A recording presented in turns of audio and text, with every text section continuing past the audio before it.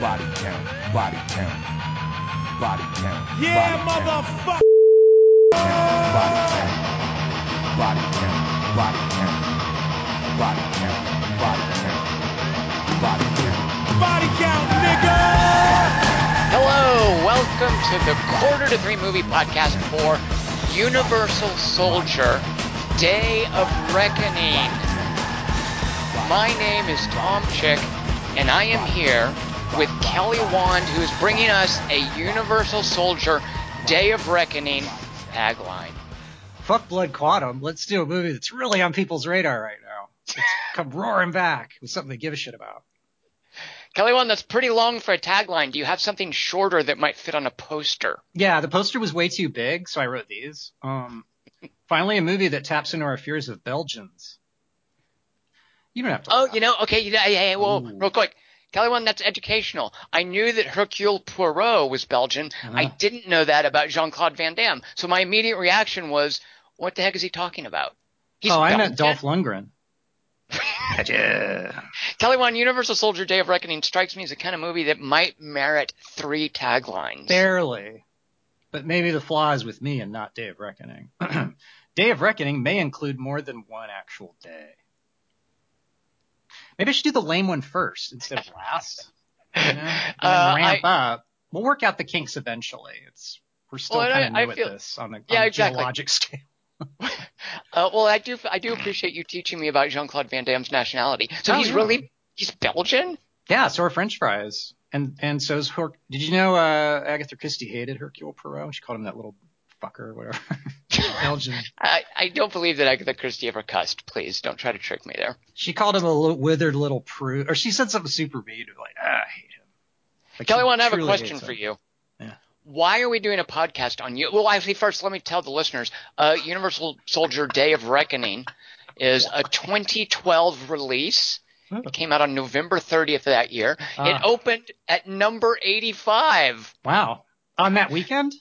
On that weekend, behind Twilight Breaking Dawn Part 2. That was the number 1 movie that weekend. The number 85 movie that weekend, Universal Soldier Day of Reckoning. It only opened in 3 theaters, though. That's weird because it's the same audience, so it's strange. You'd think a lot of crossover there. Yeah. But it did manage to make $3,181 in its opening weekend. I paid $20 for it because I own it now. It is directed by John Hyams. It stars Jean-Claude Van Damme, who's Belgian. Not Peter. Dolph Lundgren, Scott Adkins, and Andrei Arlovsky. Oh, was he the main guy? He was the plumber. Oh! So here's an important thing that the listeners should maybe know.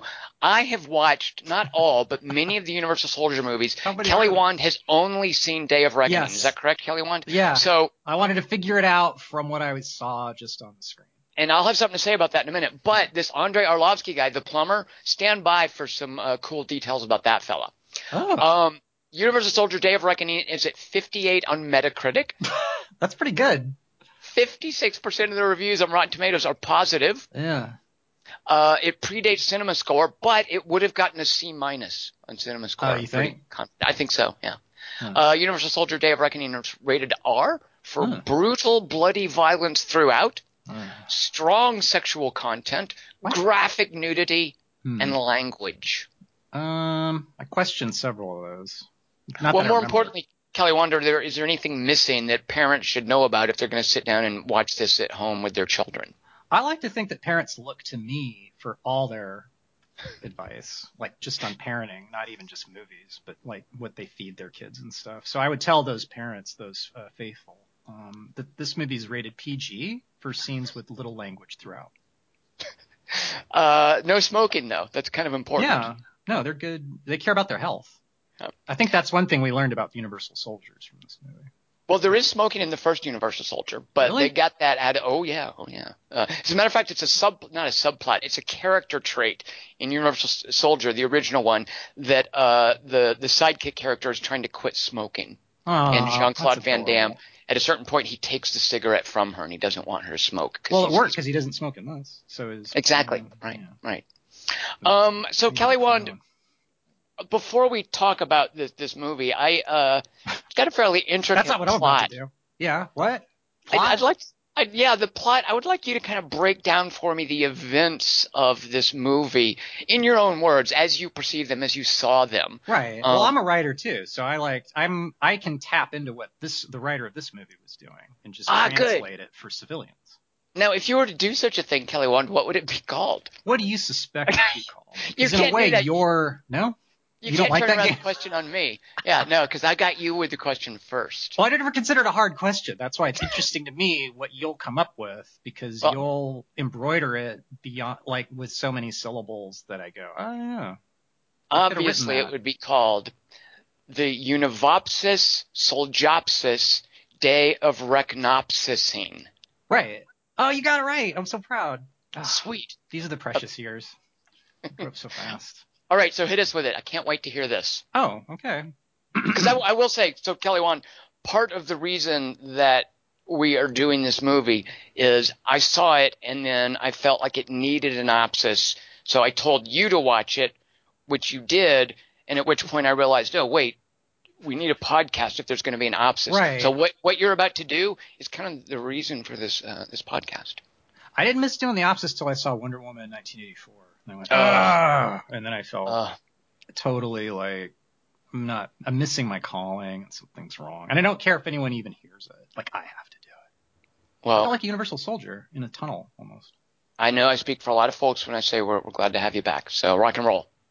All right. I hope they drive it like you stole it. Sorry, that's what I meant to say. Unibopsopsis doptolopsis reconopsis. A sleeping blonde chick, Saul. Ugh. What movie am I in? Ugh, God. Mommy, there's Belgian monsters in the house. Oh, Jesus. Why didn't we stop at 0? Sweetie, what did I tell you about standing in the bedroom doorway all night? Go back to bed, Stinky. Mommy's pretty wasted. Here, sleep with Mommy. Oh, I'm not interested. Wait, I'm also the cameraman. Guess I'll walk around. Monsters. I'm not even going to bother to look. Just wash me face. That'll help me return right back to sleep. Wait, why is me cheekbone weird? There, see, sweetie? No monsters in the office. You're just insane. Daddy, look in the kitchen. I hope you'll die there. Stupid Universal Soldier Jr. His oversexed imagination. Here I am in the kitchen. Monsters. Just a bunch of masked people with crowbar. Wah! So words are all Universal Soldier, Day of Rechnopsis, or whatever Tom said. Ow! Ow! Oh, here, take me wedding ring. Means nothing. Ow! Oh, look, me bathroom mirror's on me kitchen floor now. Broken. The opposite of Universal. He listens to his wife shriek. That's right, honey. Pierce the eardrums just like you do mine every day. Wait, why you bringing her and me kid out here? I see plenty of them. What do the masked people takes their skin off? What the? Television's Jean-Claude Van Damme. You're bald in this? Wait, I thought this was a Lundgren. Which one's Mr. Nanny? Yes, my name is Jean-Claude. I play demented Belgian rapist in this film. It's very creatively satisfying after the misery of the time cop and the sudden death and the cyborg and the blood sport. I have much range. Was that always your nose? The dad accidentally shoots the wife and kid. Some words are all 80 seconds later in a hospital. Okay, his spittle seems normal. Check his eyes. Yeah, 2. Later, in the straw drinking ward, Shelley Duvall has gone into nursing. Very good. Straws confuse a lot of actors. Now, how about a bite of yellow sludge? Here, watch me. Mmm, delicious. Now you try. Perfect. Well, Mr. Soldier, how we doing today? Sorry our window blinds are so loud. Medical reasons. So you married by any chance? Kids? Oh, speaking of, this is Agent Gorman of the FBI. He has some questions for you. Hi, I'm an FBI agent, a different character. We need to get your memories of the incident. Have you ever seen this man? He holds up a headshot of Vin Diesel.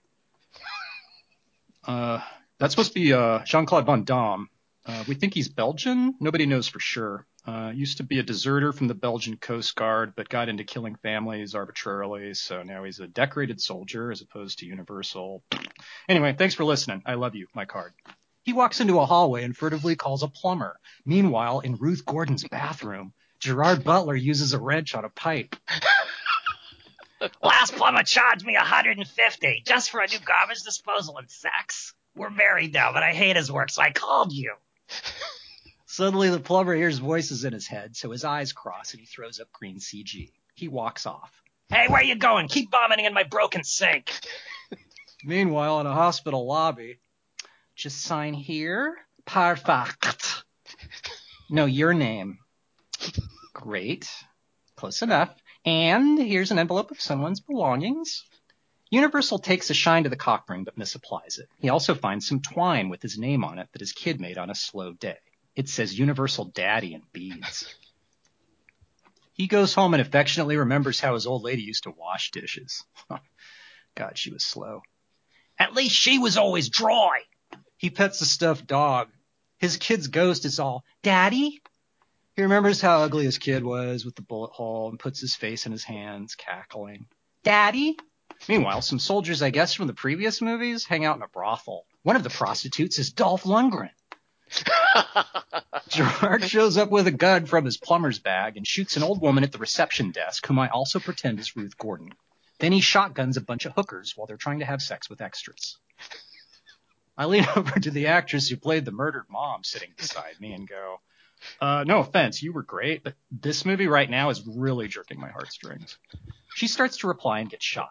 Dolph, who I guess has been listening silently to all this gunfire in his room all this time, walks on screen and kicks Gerard, then stabs him with a hypodermic needle on a food tray and goes, If you want to kill me, be prepared to receive his greatest gift. He buttons his white shirt up. By the way, we work for the government. Your mind is now your own. Also, the shitter down the hall could use some plunging. Freedom is yours. He turns into Van Damme wearing a black shirt. Yes, I'm in this film still, apparently. Yes. Thank you for patronizing my work. A misdrawn question mark appears on the wall. Gerard stares at his bloody hands, even though he used a shotgun. Meanwhile, Universal sits eating chocolate pudding and drinking orange juice for breakfast. His cell phone rings. Universal. John, it's me, your dead wife.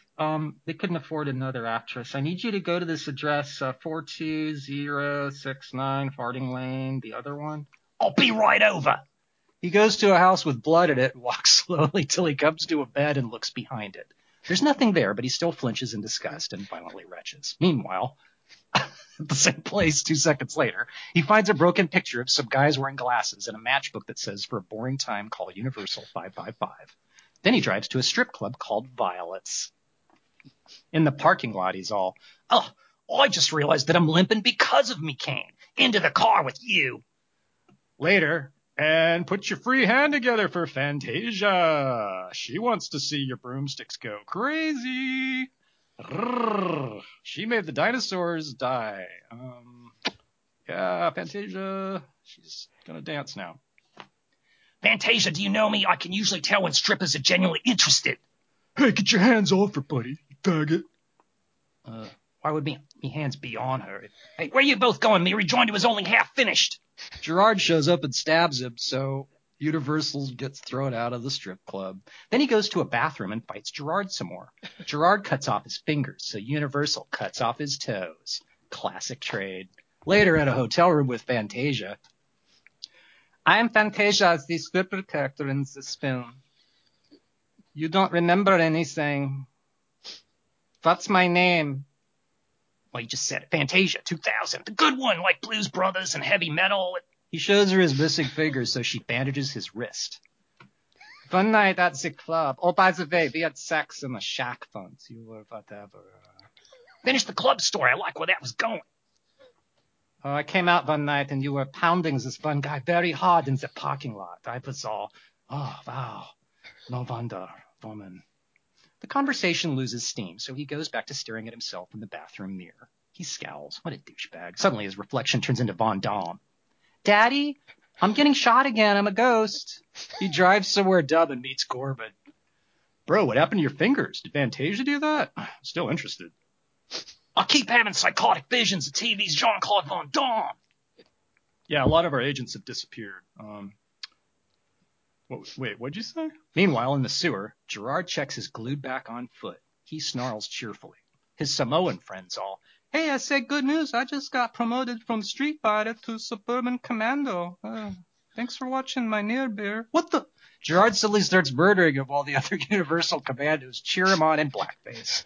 Then they all kick the shit out of the guy. He's a repeat offender. A gun goes off. Von Damme walks on screen. Yes, I'm still in this again. He shoots a chair off screen and walks off.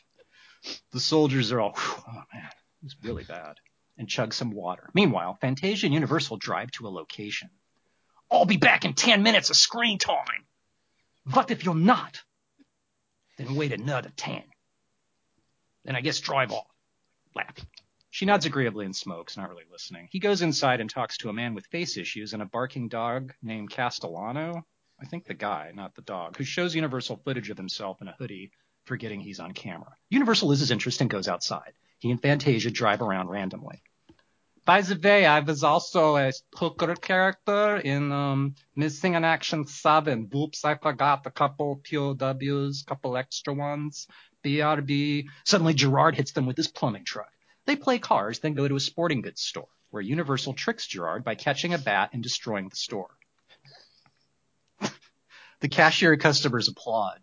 Thanks for destroying my store, bro, and leaving me Gerard's corpse to deal with. Appreciate it. He steals the cashier's red Mustang for the hat trick, then drives to, guess what, a bathroom to take his shirt off and stare at a wall. Hey, me fingers grew back.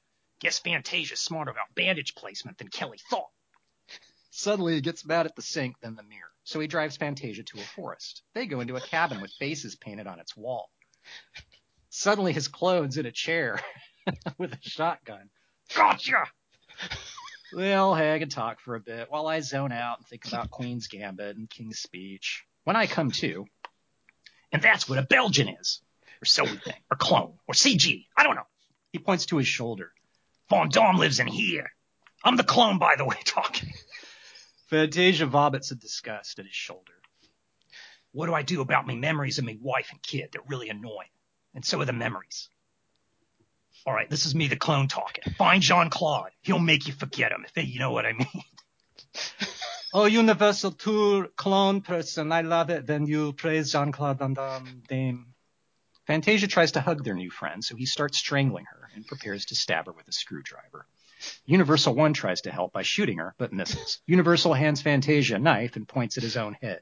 Take it out! Wait, what? Take what out? I'm a hooker. You'll know when you find out. She digs around with the knife in his skull, but only finds a loose screw. He hands her the Mustang keys. Now you're free. I mean, the car's stolen. You'll probably get pinched as soon as you hit the highway. Good luck. Universal vandalizes the cabin wall with a bloody question mark, then walks slowly through woods while the music's all... He stands by a stream till a PA shows up in a motorboat and putters him to the next scene and some armed gunmen. I lean over to the Uzi sitting beside me and go, thank God he got rid of that tracking device. Huh. They find a pit, so Universal descends. The other soldiers walk around a tunnel nodding at him. Sup, dude? Day reckoning. Yeah, it's cool. He finds a chair with scary restraints, so he sits in it. Alan Arkin and Orlando Bloom walk in. Hello, I thought this was Argo. Please open your head and tilt your mouth. I mean... Mr. Soldier, I'm no doctor, but according to your teeth and brain, you must be only 3 weeks old. Oi! Did you feel any discomfort when Gerard kicked you or from saying any particular dialogue in this? Yes. Where? In me head. Oh, your resistance, that's what gives you discomfort. Can you release it? These are doctor things, medical questions. Me wife. Horrible. Okay, those memories are fake. Yeah, we thought you'd like them. And also being a widower. If they're bad acting, I program them that way. Here, this'll make you forget your fake wedding vows. He straps Universal's chin with leather. Yeah, the boner's natural, I guess. He turns out a giant drill, stations it next to Universal's eye, puts on safety goggles, and goes, try to relax. Universal nods excitedly. Alan Arkin drills a hole into his brain. Blood sprays everywhere. Still feels like marriage. Deeper. Arkin drills deeper, then digs around with forceps. Doing great, John. This is great. Awesome. I'm really proud of you for this. Universal remembers a day in the park where his family got rained on. His eyes cross. He remembers his wife in a bathroom and screams with rage. He bursts free and kills Alan Arkin with a hammer. Then he walks around the tunnels, kicking and punching everybody to death. An alarm starts blaring. Warning, Universal Soldier with hammer alert. Tunnel 1.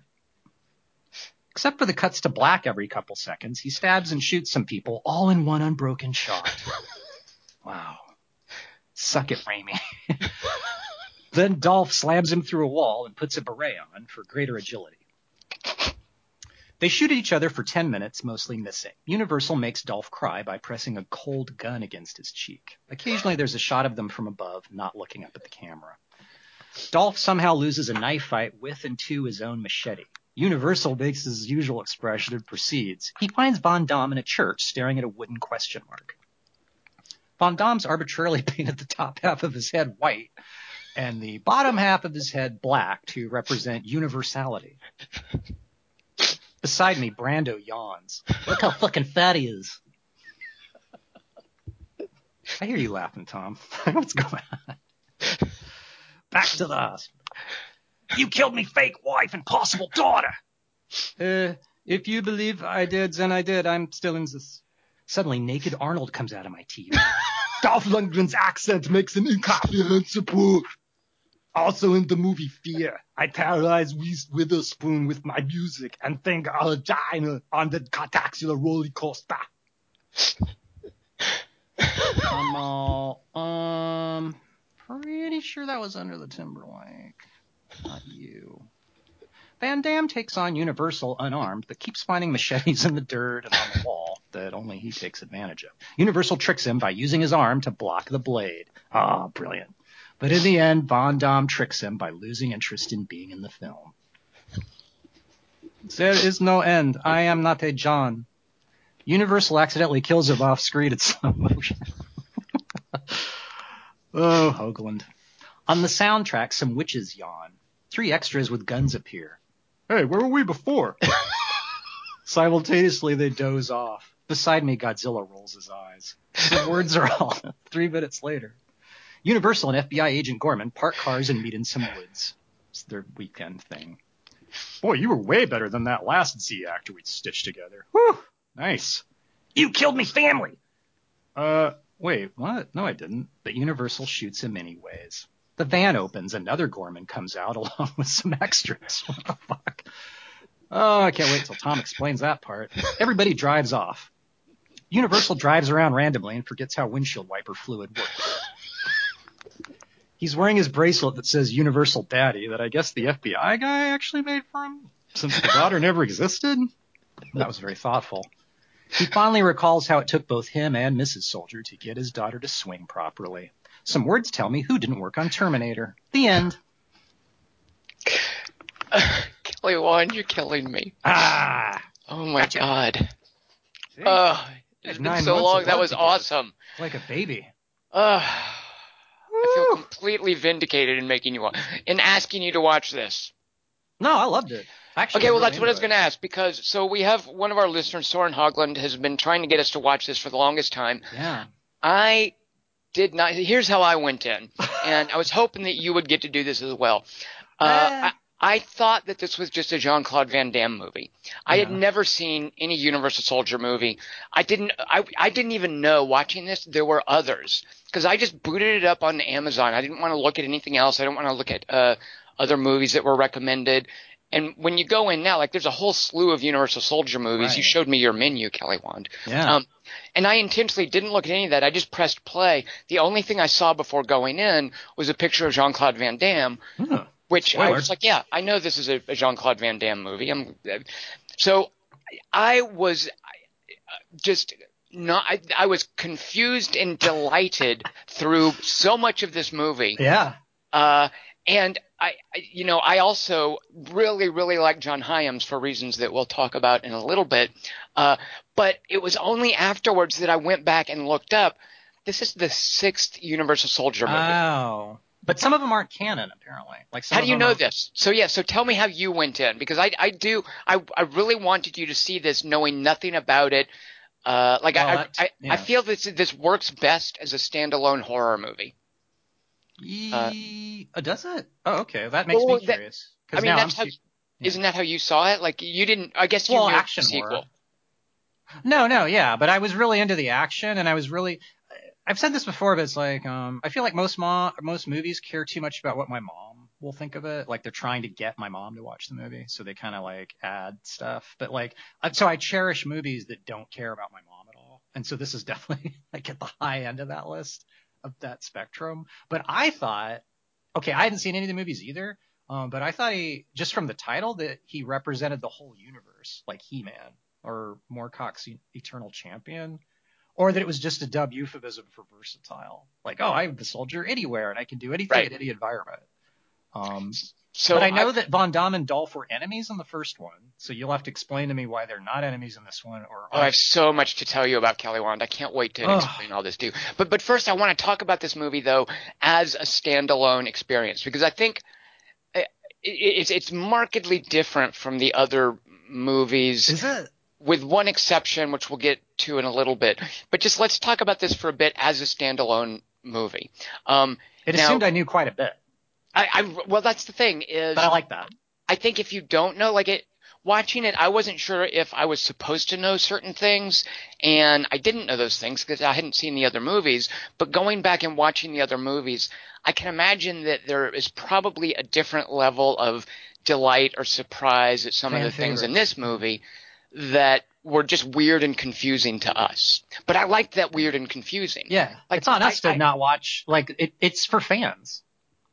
But it's for fans, but I don't think you have to be a fan. Like, I think you can go in like me and not even realize it's a sequel and appreciate it as the standalone horror movie. I don't think you need to have seen the other movies. If you do, then you'll have a frame of reference for things like Dolph Lundgren's appearance, who Jean-Claude Van Damme is, and here's another thing. The plumber is the main character in the last movie. Oh.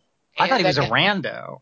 I did as well, which I think is such a weird, fun choice. Yeah. Is they got this random. He never talks.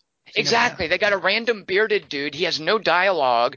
What? Like, that just seems so weird and random. But he was the villain. He was the main villain in the previous Universal Soldiers movie. So this guy that one is, Universal Soldier. The Return, I think. Basket of Buggies. It should Electric be. Boogaloo. No, keep going. You'll get it eventually. Let's see. The Pacifier. I just wrote down number 5. There was a made-for-TV one or two. So here's what happened. Retconned. Yeah. So here's what happened is back in. So there was a company back in the 80s that was basically the dispensary of testosterone in 80s movies, a company called Carolco. Exactly. They really hit it big with First Blood and then Rambo, the sequel to First Blood. I think was what they did then by having these two successful Stallone movies wasted it on this. Well, no, they signed contracts with Stallone, then they got Schwarzenegger, they got Dolph Lundgren, they got Jean-Claude Van Damme. They built an empire around making these 80s action blockbusters around poor actors who just happen to be action star personalities. Those movies are funny as shit, though. Like, I cherish them. Like, Cobra is hysterical to me. Exactly. Like, there's a definite aesthetic to the Carolco movies, and it's kind of the exception to the rule with Terminator 2, and that was another big get for them. Is they got the rights for Terminator. They just let James Cameron do his thing. But what happened with Universal Soldier is they get Terminator 2. That does great for them, of course, but they kind of want their own thing. So they have this script, and they hire this new guy from Germany who's been making movies in Germany, in English language movies, that he obviously wants to appeal to American audiences, to a wider market than just Germans. They hire this guy, and they give him his first big-budget Hollywood movie. And this guy is going to make hundreds and hundreds of millions of dollars for them, and his name is Roland Emmerich. And he brings over his writing partner, Dean Devlin. Emmerich and Devlin together, they went on to do, like Godzilla and Independence Day. And so Roland Emmerich's first Hollywood movie was Universal Soldier, and it was clearly intended to be – it was a Terminator ripoff, basically. Right. He made Stargate, too. Exactly. Stargate that was his breakthrough movie. That was his really big thing because Universal Soldier didn't take off nearly as well. Then Stargate, then Independence Day, then Godzilla, then eventually crap. Then everyone went, okay, this guy's dumb. Never mind. Well, the thing is, you Godzilla. say he's dumb, Kelly Wand, but these movies all made a ton of money. Like They're not Roland good, though. Emmerich was a money machine. Sure. But He's like what Michael happened? Bay, though. Exactly, right, exactly. Like I don't think there's any, and you can see this clearly in the first Universal Soldier that he's a terrible filmmaker. Yeah. It's flat, it's derivative. There's no sense of craft or talent in it. Jean-Claude Van Damme and Dolph Lundgren are both terrible.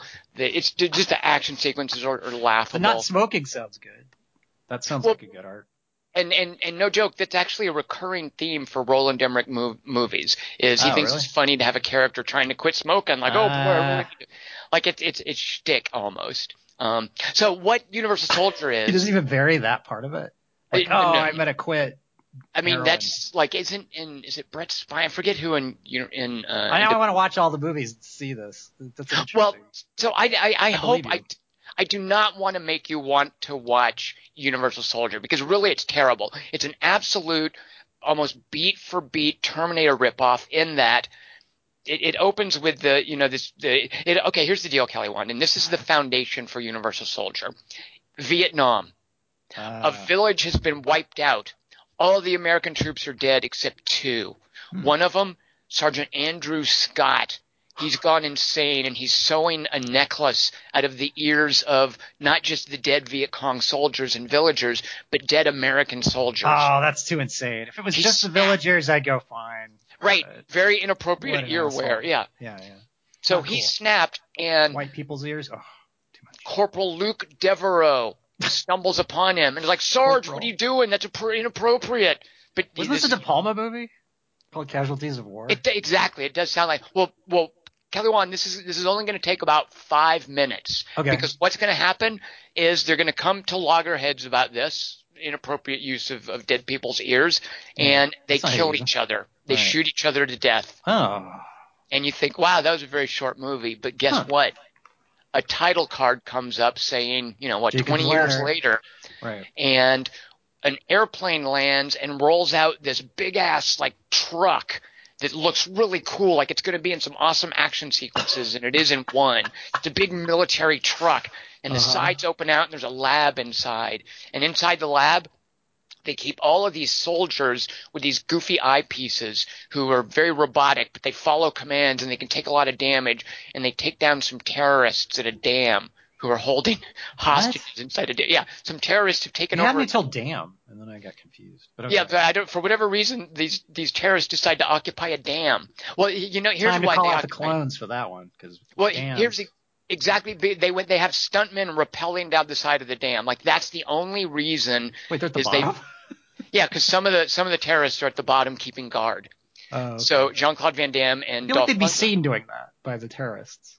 I No, feel like the 'cause terrorists would be actually watching the dam. Nope, they don't look up. They don't look up. They've got their backs. Seriously, they've got their backs to the expanse of the dam, and they're making sure no one comes up like the dry riverbed. Only Universal Soldier would be able to scale. Would be able to repel. Exactly. It's insane. The length of the cable would be the hurdle. So what ends up happening, though, is that Jean-Claude Van Damme starts getting his memories back about how Sergeant Andrew Scott was a psycho and killed innocent people. So he goes rogue. And with him, he takes a plucky female reporter. She's the sidekick. And she's our Sarah Connor here. So he brings her along. She's got evidence of the program now. Dolph Lundgren, he has snapped and taken the whole program hostage, and now he's the leader of the Universal Soldiers, and he's tracking down Jean-Claude Van Damme, who is fleeing with this Sarah Connor alike. Are they both Americans? Nope. It's very clear. Well, Lundgren's, I think, a little bit better about hiding his accent, but it's very clear, and they even at the end of the movie, they go back to his childhood home, and I think like his parents are French. Like they make it very clear that we're not trying to trick you. We know he's French. We're going to prove it by casting French accented actors as his elderly parents. All right, you're off the hook for that trick.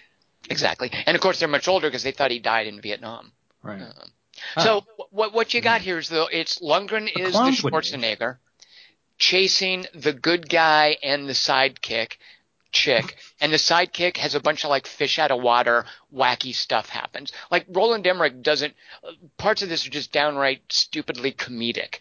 Like when he discovers eating at a restaurant, There's a scene where Jean-Claude Van Damme loves food.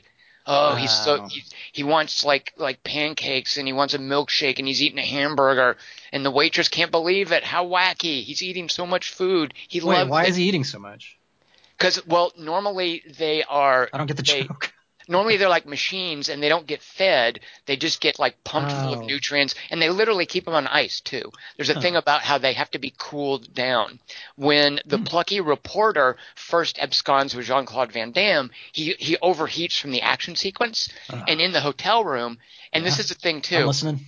Roland Emmerich, a very openly gay man. He's an advocate for LGBT rights. Like, very openly I couldn't tell because his girl characters are so fleshed out. Well, that's the thing is you can tell in Universal Soldier it has a very homoerotic interest in naked Jean-Claude Van Damme because they get to the hotel room and he strips down, cranks up the air conditioner, and just stretches his body out in front of the air conditioner while the chick looks on. And there's even a scene too where he knows there's a tracking device implanted in him. So he has to tell her, I need you to find the tracking device. And he's all naked. And she says, well, I don't know how to find a tracking device. And he says, look for something hard. And they make a joke about, the implication is that he's got an erection and she has to explain, no, that's normal. Like he doesn't know anything about sexuality. Do your impression of him saying it again? Look for something hard. Yeah. All right, thank you. That was my only follow-up question to that. So that's the thing is he doesn't understand sexuality or eating or any of that. Like he's just a machine. He only remembers war crimes. And only in flashes, like they're flashbacks. Right. Like this movie. So that is the whole Universal Soldier thing. But there's no artificial memories in that. They don't introduce that, and they lose the cooling concept for this movie. Exactly. But Kelly Wand, I don't want you to think that's a plot hole because this is all going to be taken up shortly. Okay. How many more do we have to go through? All right. Well, what happened is Cutthroat Island killed Carolco, like the Gina Davis, Matthew Modine. They went bankrupt. They lost everything. So all their rights got sold off cheaply. And some Canadian production company bought the rights for Universal Soldier and made 2 direct-to-video movies starring no one you've ever heard of. But the same characters. I think so. I didn't watch them because I think I read that. Okay. Well, no, you're right. It is someone plays Luke Devereaux named like a Matt Berenger or something like that. Somebody I've never heard of. I think it's like a football player. But then they retcon those. So exactly. So the same characters, and I think stuff must happen to them because I then picked it up at what would be the 4th movie. Stuff happens. Where it starts with Jean-Claude Van Damme in a program trying to rehabilitate himself to integrate into society. Like he's cloistered away somewhere with no. Sorry, that's the 4th. That's the 5th one. Okay.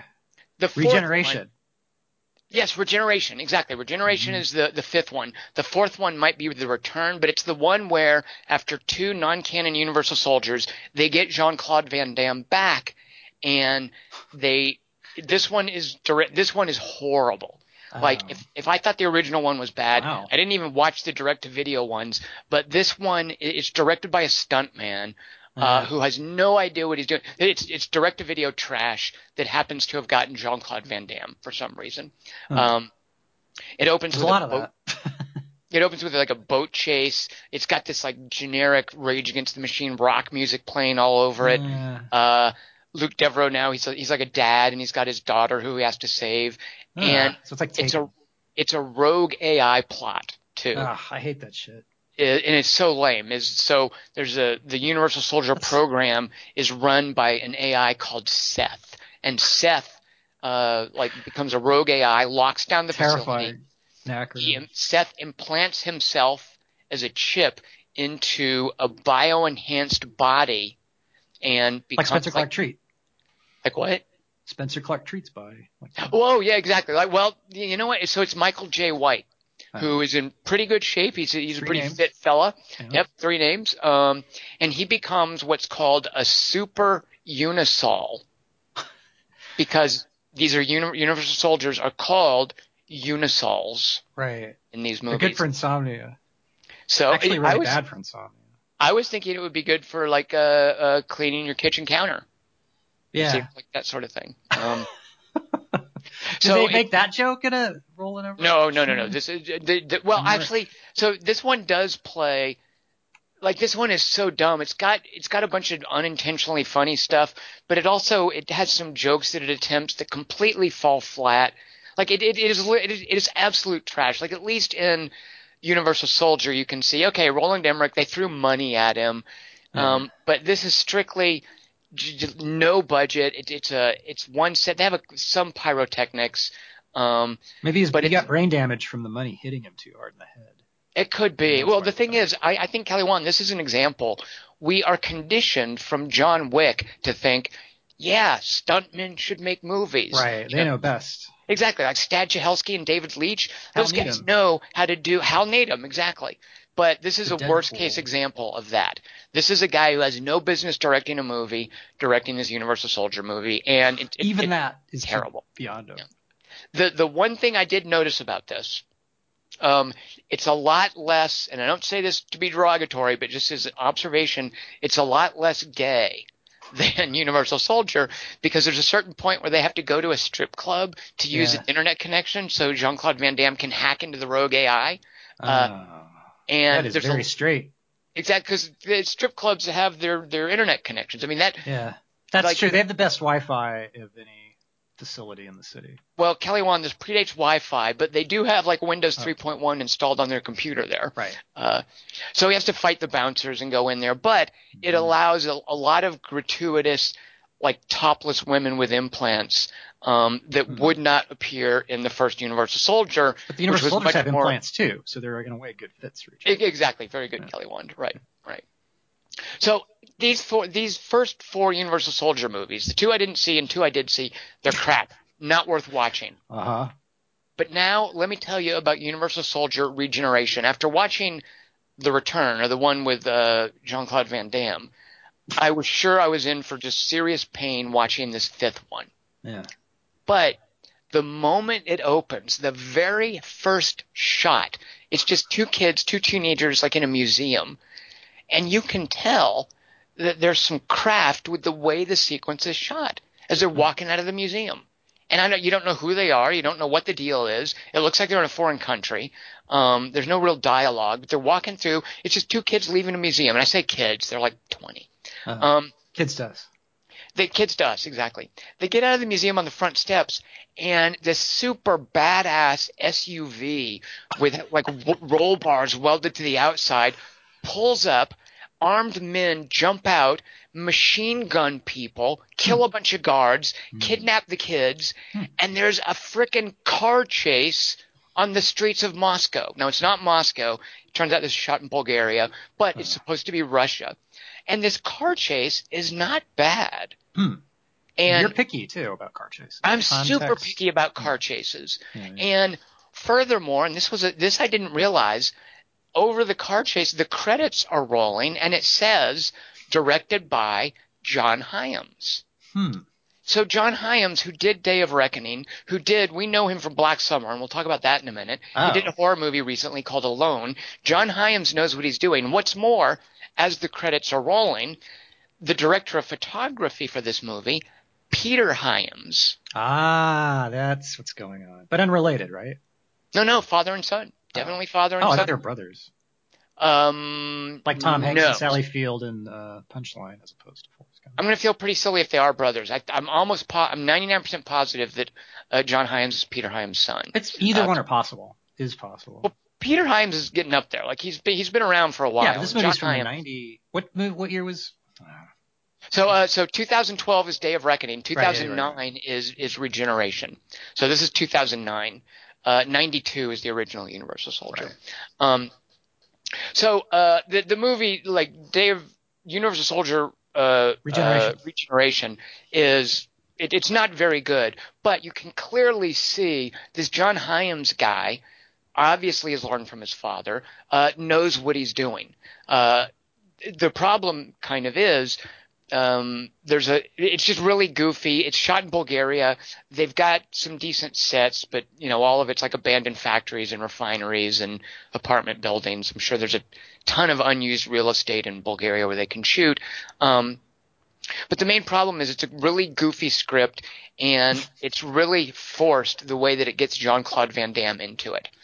Because so this kidnapping then leads into Russian separatists have taken over Chernobyl.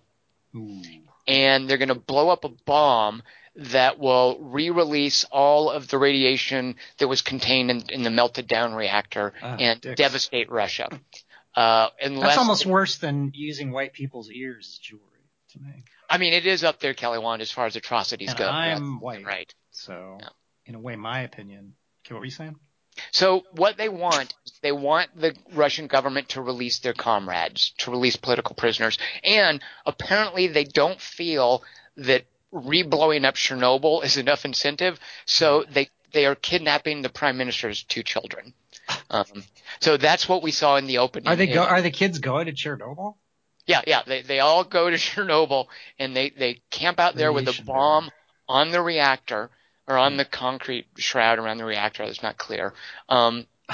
So in addition to blowing up Chernobyl, they're going to blow up the prime minister's kids. Wait, what's their cause? Political refugees? They're separatists. They're from some fictional former Soviet republic. They're separatists, and they want their comrades in arms released from prison. That's I see both sides of this argument.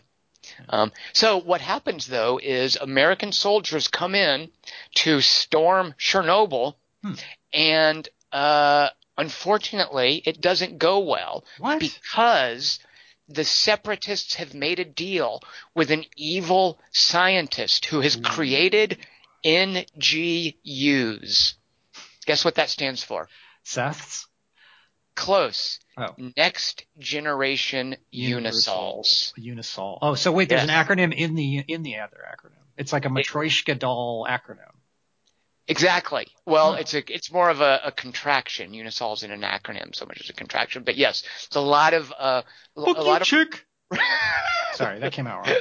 I see your point. So the separatists have created and this main Unisol is Andrei Arlovsky, who's the plumber in Day of Reckoning. He is the main Unisol who single-handedly wipes out the American troops sent in to free Chernobyl and the so he's a bad guy in Regen. He's the bad guy. He's the main bad guy.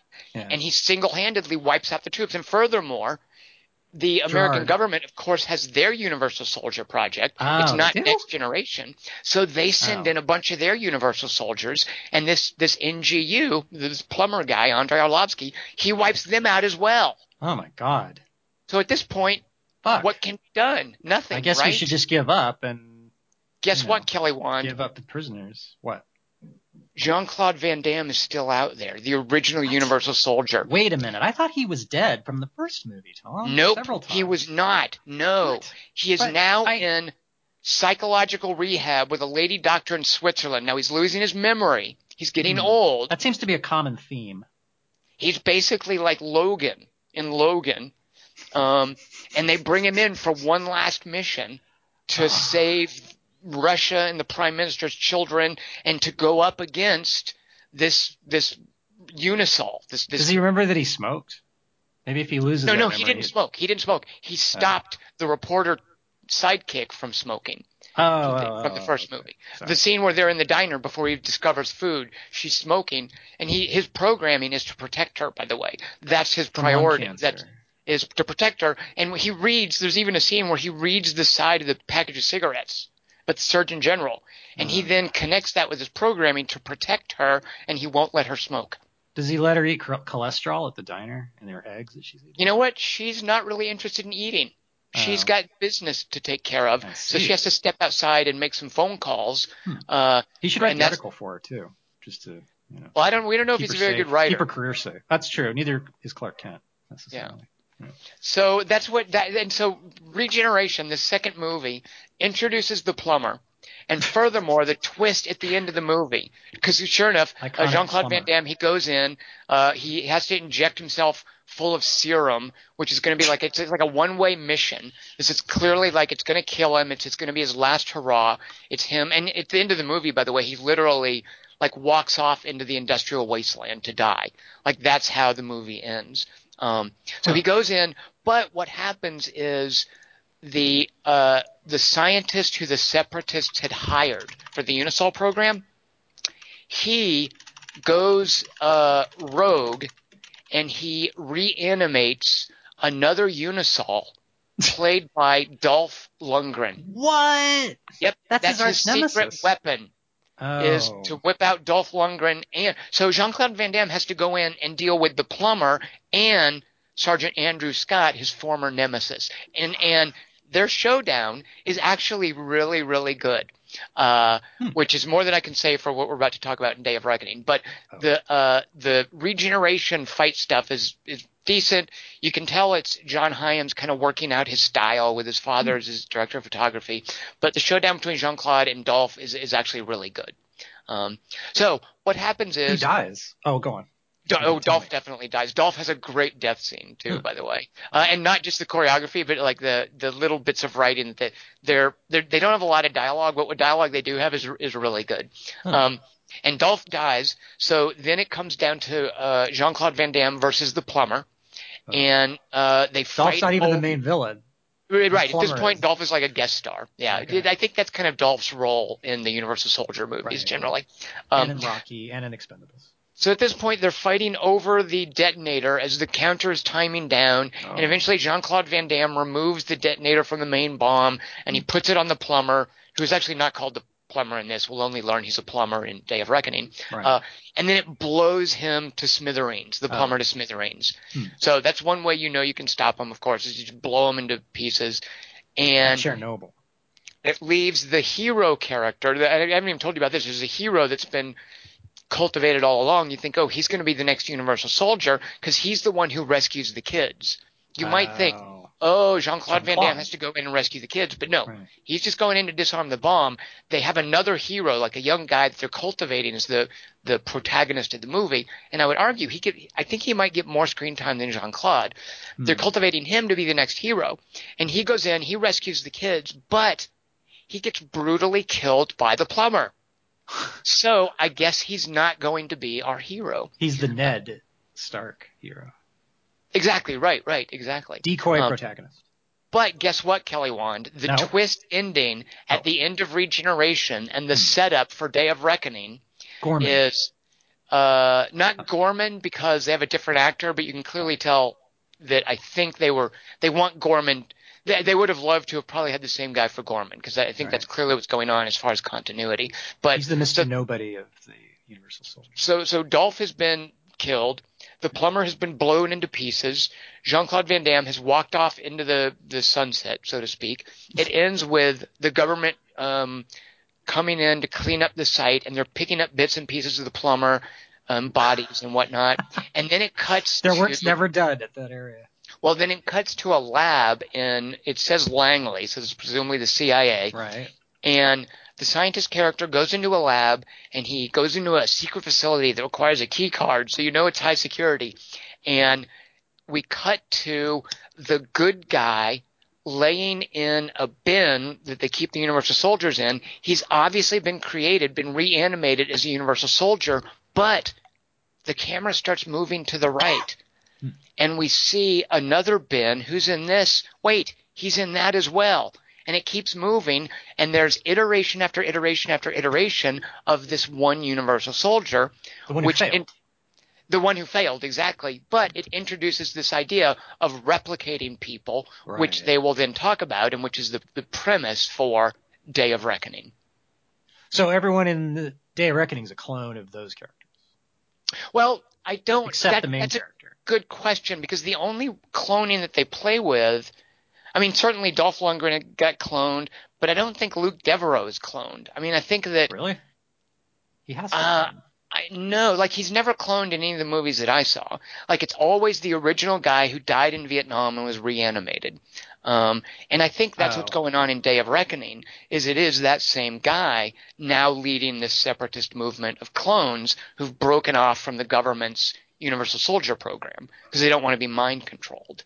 But why is he getting along with Dolph now? Because Dolph is just so Dolph is just a tool. Like Dolph is but I meant in the movie. No, he's a physics major. No, I do love that. Dolph Lundgren, you can clearly tell, unlike a lot of dumb action stars, like there's a lot of self-awareness to Dolph Lundgren. He's really good in Expendables, by the way. Yeah. I agree. He's actually the best thing in Expendables. And Kelly Wand, that too. Like when I was watching Day of Reckoning and it cuts to that whorehouse scene, I had no idea Dolph Lundgren was in this. Like that was such a delight to see that. Yeah. I like you said, I like that it wasn't explaining anything. Well, definitely. Like, and that's what, and like all this stuff. And there were no jokes at all, ever. I like that too. Never. There's not one joke in Day of Reckoning that I can remember. You know, I think you're right. And I like that commitment. It's a fucking action horror movie with zero jokes. It's not about humor. It's not about pleasing. These are like. Yeah, no, you're definitely right. Yeah, it is. And I like that. Yeah. Because I think it's a bold choice. We're going to take a quick break for this message from our sponsors, and we'll be right back. Kelly Wand, when we come back, are you ready to play good writing, bad writing? Yeah. Where's the good writing? You'll see. We'll be back in just a moment. This episode of the Quarter to Three Movie Podcast is brought to you by The Midnight Sky. In this heartwarming tale of love, hope, and redemption, a lonely scientist in the Arctic named Augustine races to stop Sully and our fellow astronauts from returning home to a mysterious global catastrophe. Starring George Clooney, Felicity Huffman, Kyle Chandler, I drink a lot, and David Oyelowo, and introducing Cowlin and Springall as Iris. Don't miss The Midnight Sky, available now on Netflix and wherever fine motion pictures are sold. But not on Amazon, I guess. And we're back. Kelly Wand, so good writing, bad writing. I'm going to give you 3 lines or exchanges from the movie, and then you have to tell me if it's good writing or bad writing, okay? And then you'll tell me why I'm wrong. Well, you might be right, though. Wait, why did you say, is there good writing? Because you like – so down to brass tacks, we both liked this movie, right? Yeah, I did. But I don't know if it was the writing. But I guess it was because there were no jokes, and that's writing, right? The guy didn't write any jokes, and I like that, so I guess you're right. Well, it's the writing, and I think a lot of it I like the action. Well, the direction, like John Hyams. Yeah. So you have seen Black Summer, right? Yeah, I loved it. Yeah. But you told me not to watch the thing it was based on, or that it was a spinoff of. You told me not to watch Z Nation. Yeah, so what's remarkable about Black Summer is a Netflix zombie apocalypse miniseries. Really, it could be a 4-hour movie, probably even less, because many of the episodes are like 20 minutes long. But it's directed by John Hyams, and he co-created it with a guy who does a series called, not Alienation, what is it? Z Nation, on Sci-Fi, which is terrible. Z Nation is...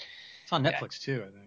Or maybe you should check it out. Like, it's got several seasons. There's so much zombie shit, Black Summer was it.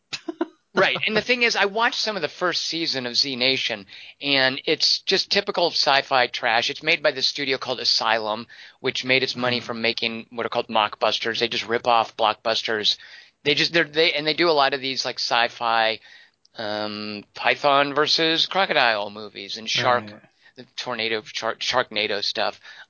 There's just no craft to their movies. It's all business decision and just really awkward attempts at trying to be funny. And so Z Nation is from that sort of school of let's just churn out trash and make money from it.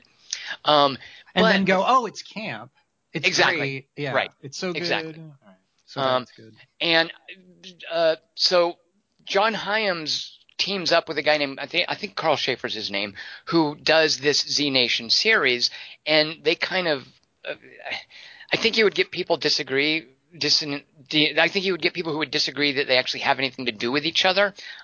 But the official line from the producers is that it's kind of a prequel or it's set in the same universe, which makes no sense because Z Nation is that camp that you're talking about, Kelly Wand, and there is no camp whatsoever. No, there's no jokes in Black Summer either. Yeah, that seems Black to be Summer. His thing. You're right. Yeah. It's deadly serious, and more important, and this is part of why Black Summer does one of the most remarkable things that it does is it doesn't have a budget, and that doesn't constrain it at all. Yeah. Like John Hyams Visual gets style. around what was clearly a micro budgeted project and it doesn't detract from the scale or the impact of what's happening. He manages some amazing crowd sequences using very limited sets and very small numbers of people, because his style. And I'm convinced he must have learned this from his father, although I don't think you can see this in his father's movies. But what he learned is how to do really intricate handheld choreography with a handheld camera, intricate blocking and shooting choreography with a handheld camera, where the camera is really close. It's part of the action. There are long takes. And what he does, especially in Black Summer, he can't really do this in Day of Reckoning, but what he does in Black Summer is he really trusts his actors.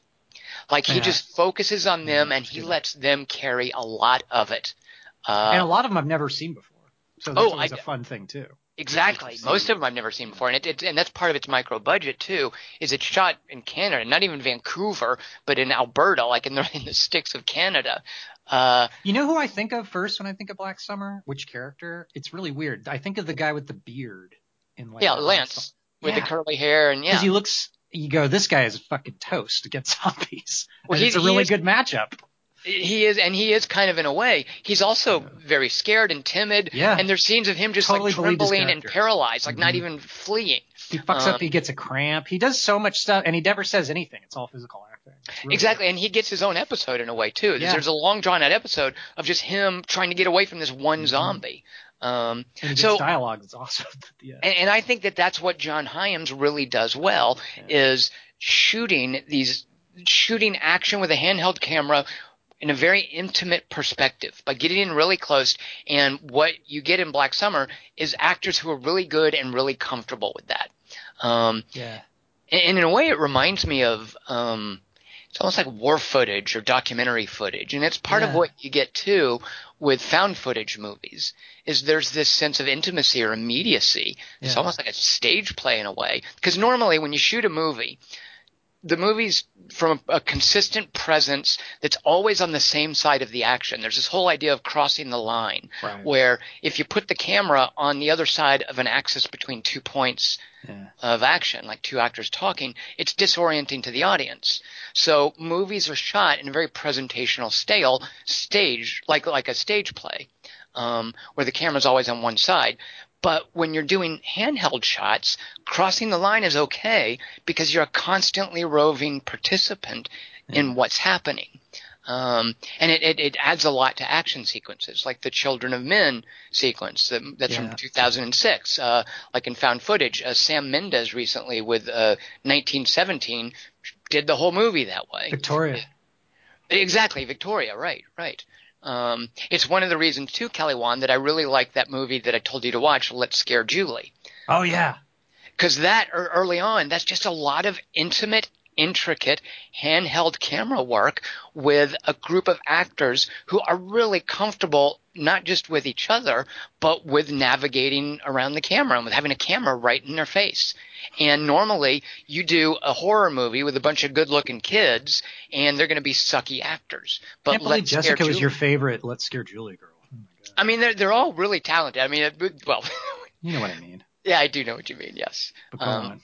But at any rate, I think that this is a hallmark of John Hyams' unique talent that is on evidence in parts of Universal Soldier Regeneration, but you see him developing it in Day of Reckoning, and you see him perfecting it and getting the resources he needs in terms of actors in Black Summer.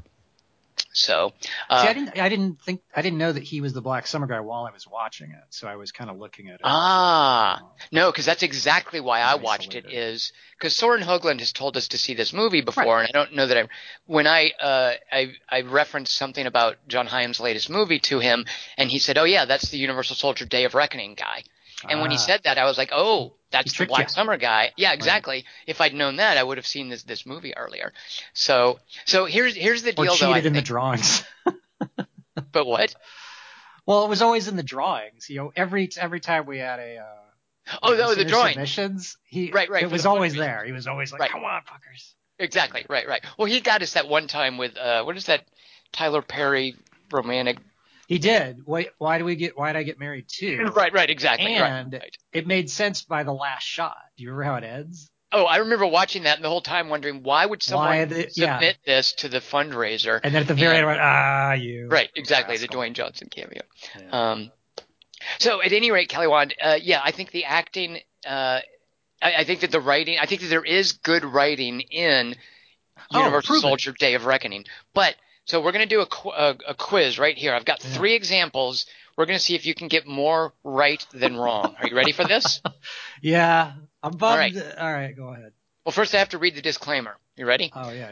Good writing, bad writing is not to be used in any fiduciary, financial, academic, or medical capacity. It's a strictly subjective enterprise based on the perspective of one person with an advanced degree in an unrelated field, but from an accredited institution of higher learning that happens to be Ivy League.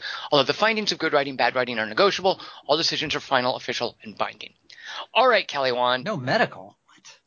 What? The legal department said I had to read that. I'm sorry. Here we go. Here's an exchange, and you reference this in the synopsis. Oh. Wait here. I'll be back in 10 minutes. What if you're not? Wait another 10. Kelly Wand. Well, I remember. Here's the thing about good writing, bad writing is some bad writing. If I remember it, I go, well, it was obviously good writing because it was funny as shit, and I remember it. It's in the opsis, so I would assume that's good writing. But when she said it in the movie, I went, that's the dumbest thing I've ever heard. So I'm gonna go with my instinct. My first instinct was bad writing. That's got to go in the opsis. No, you're right. It's bad writing. Writing. Because, and you actually cleared this up for me a little bit. I was thinking, is that supposed to be a joke? And what happens in 20 minutes? And I don't get that joke. It literally makes no sense. No. Like, well, why would he bother? Why is that even in the movie? Why would he tell her to wait? And then why is that back and forth in there? I was bummed she didn't have. Right, you're right. There is a joke in the movie, and that's the joke. Well, no. Here's the thing, Kelly Wand, and this is one reason too. It's not a joke. Yeah, I don't think the actors know what to do with it. Yeah. I don't think that Scott Adkins, and that guy is a dud, but he's perfect for this role. And certainly that poor young woman, she was awful. I don't think that they know. Like, it may be a joke, but if so, they didn't know it, and they certainly didn't deliver it as a joke. And I think it's more symptomatic of this movie has no idea, and the Universal Soldiers movies in general, what to do with female characters.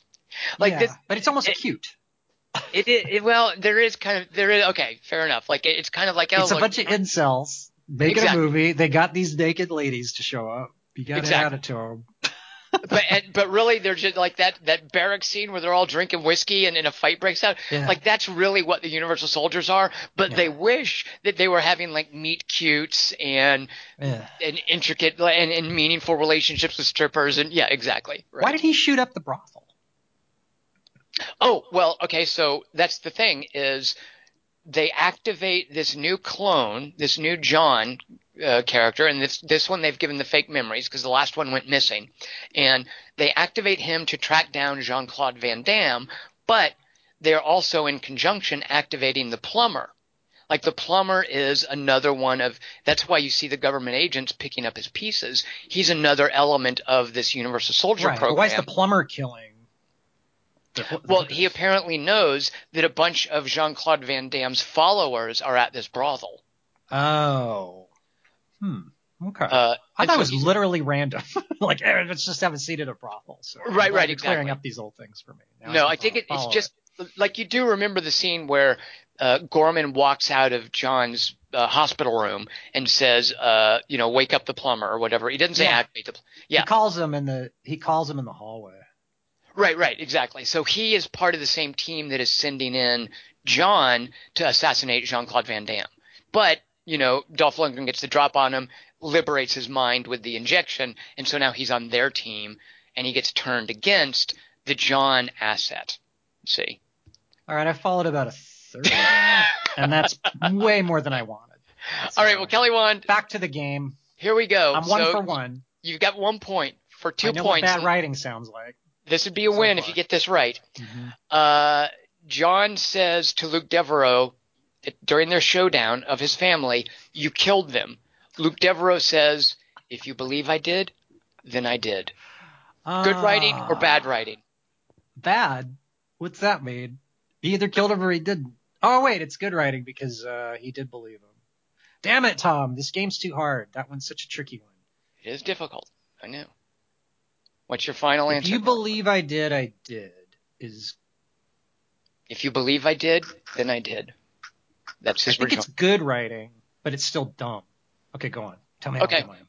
So you're actually wrong. It's bad writing because he did not kill the family. It's a fake memory. Yeah, but and he's saying Jean-Claude that. Van Damme's whole agenda is to liberate Universal Soldiers from their mind control, from their fake memories. Why would he concede that, okay, if you believe it, I did it? His whole point is to free their minds. Why isn't he freeing his mind and explaining, dude, I don't even know your family. Furthermore, they don't even exist.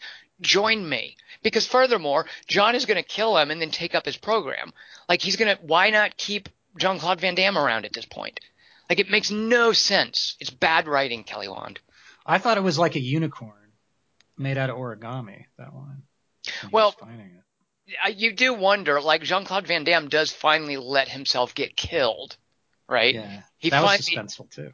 And he says, there will always be a John. Like, he thinks they're gonna keep. I think couldn't understand his Belgian. Sorry. Well, I think the implication is he's aware that the government is going to keep sending assassins after him. So he is doing this as a kind of a passing the torch, I think. That's so stupid. But that's the thing, is it is stupid, is why – because, I mean, I think by Here's the end thing. of it – I didn't know – in my defense of my failure on question 2 – I really didn't understand the plot, and you've seen movies I haven't seen.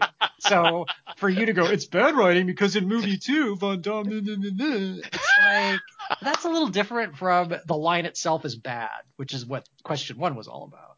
That's objectively bad writing. Sure, but Kelly Wand, a lot of times being good writing or bad writing is dependent on context. Context and continuity matter, Kelly Wand. All right. But what if I haven't seen the movie? Doesn't that kind of rig the game? Well, no, I think even in the self-contained universe of Day of Reckoning, where Jean-Claude Van Damme is a mysterious presence trying to liberate the minds, this is... I should have watched this movie less baked or more baked, so I could follow this nuance that you're talking about. You still have a chance to win, Kelly Wand, because here's the third example. 1-1. Tiebreaker. Here we go. Excited.